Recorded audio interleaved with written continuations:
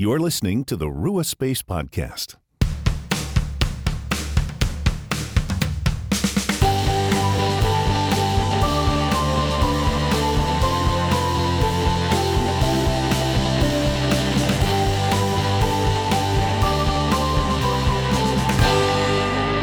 Hello, friends. Welcome to a new episode of the Rua Space Podcast, a kind of weekend episode, so a little bit of a new thing, but we're really excited that you've joined us. Yes, this is Erin Vestal. That was Phil. Yeah.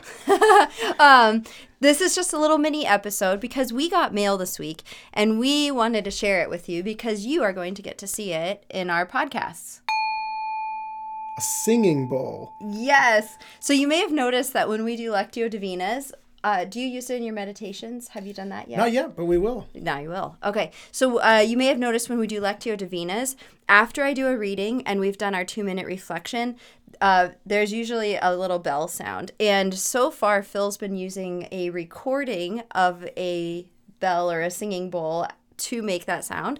But we decided that they were pretty nifty. And so we would go ahead and purchase one so that we could use that in our practice. And it's just this sense of being called back to the present moment. It's a reminder that when we get distracted, it's a kind of a nice, calming, resonant sound that brings us back to the present moment as a reminder that God is present with us. And the use of bells actually goes back all the way to the Old Testament book of Exodus. Right. We had this kind of a weird association with bells and bowls, and you kind of think to yourself, this is weird. Yeah, or very New Age or very something. like Eastern, New Age, like what is going on? But there is a tradition in our church history that goes back in the church 1600 years, but even before that, in the Old Testament, to the use of bells, which make a similar sound. For us, the bowl is just a cool version of a bell, right? So we wanted to read to you Exodus chapter 28, verses 33 to 35. God is commanding the Israelites. He's setting up and establishing with them how he wants them to live, how they're going to worship, how they're going to live out their lives to be set aside as his people. And so he says this: make pomegranates of blue, purple, and scarlet yarn around the hem of the robe with gold bells between them. And this is for the high priest. The gold bells and the pomegranates are to alternate around the hem of the robe. Aaron must wear it when he ministers. The sound of the bells will be heard when he enters the holy place before the Lord and when he comes out, so that he will not die.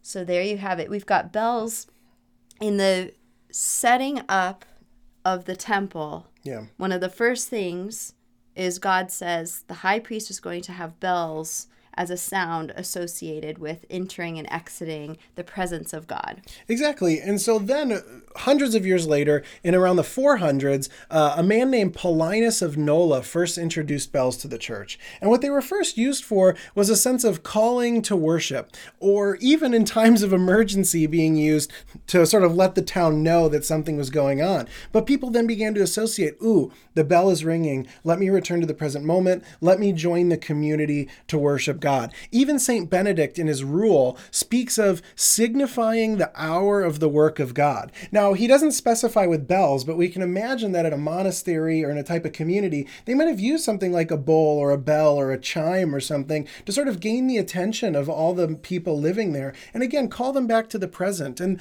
that's really what we're using the singing bowl for in our Lectio Divinas, meditations, prayers, is it's just a sound. And it returns you to the fact that you're in God's presence. You might have been getting distracted with thoughts. You might have sort of lost what you were doing, and this sort of just calls you back. And we use it at the end of each section of Lectio Divina, just so you know that we're about to talk again, that we're going to enter into sort of the next part of the practice. Well, it's an auditory reminder. Exactly. Which we need as human beings. Right. Well, and I think we're very comfortable in our culture to have visual reminders. It's not uncommon to post scripture around you or a picture that reminds you of God. I've seen there's the painting of Christ that many people will hang in their homes. So we are comfortable with visual reminders. This bell is an auditory reminder, and we love it because it's something that's been used and has a rich tradition in our churches. Even up till today, there's many churches that ring their bells 3 times a day, just even in their community. I know As here reminders for prayer. Yeah, here we have bells that go off. How often?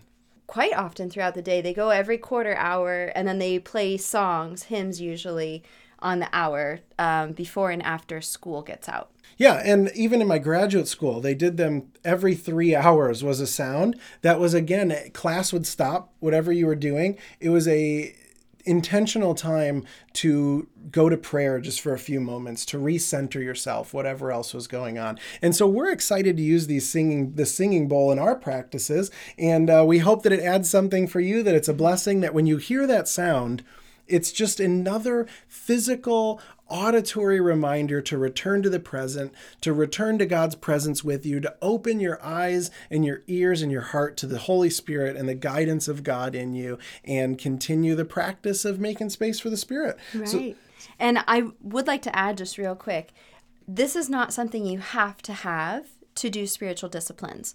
So for us, this is like icing on the cake. And it's something we're excited to have because we can share it with you. So by all means, if it interests you, check them out. You can definitely take a look and find some really awesome singing bowls or bells. But please don't think that this is a have-to in order to do spiritual disciplines. Absolutely. All right, well, brothers and sisters, thank you so much for joining us for this episode, a very short episode. Mini episode. Yeah, where we talked about singing bowls, and a little bit about church bells and their history in Bible and in the church. We'll see you next time. Grace and peace.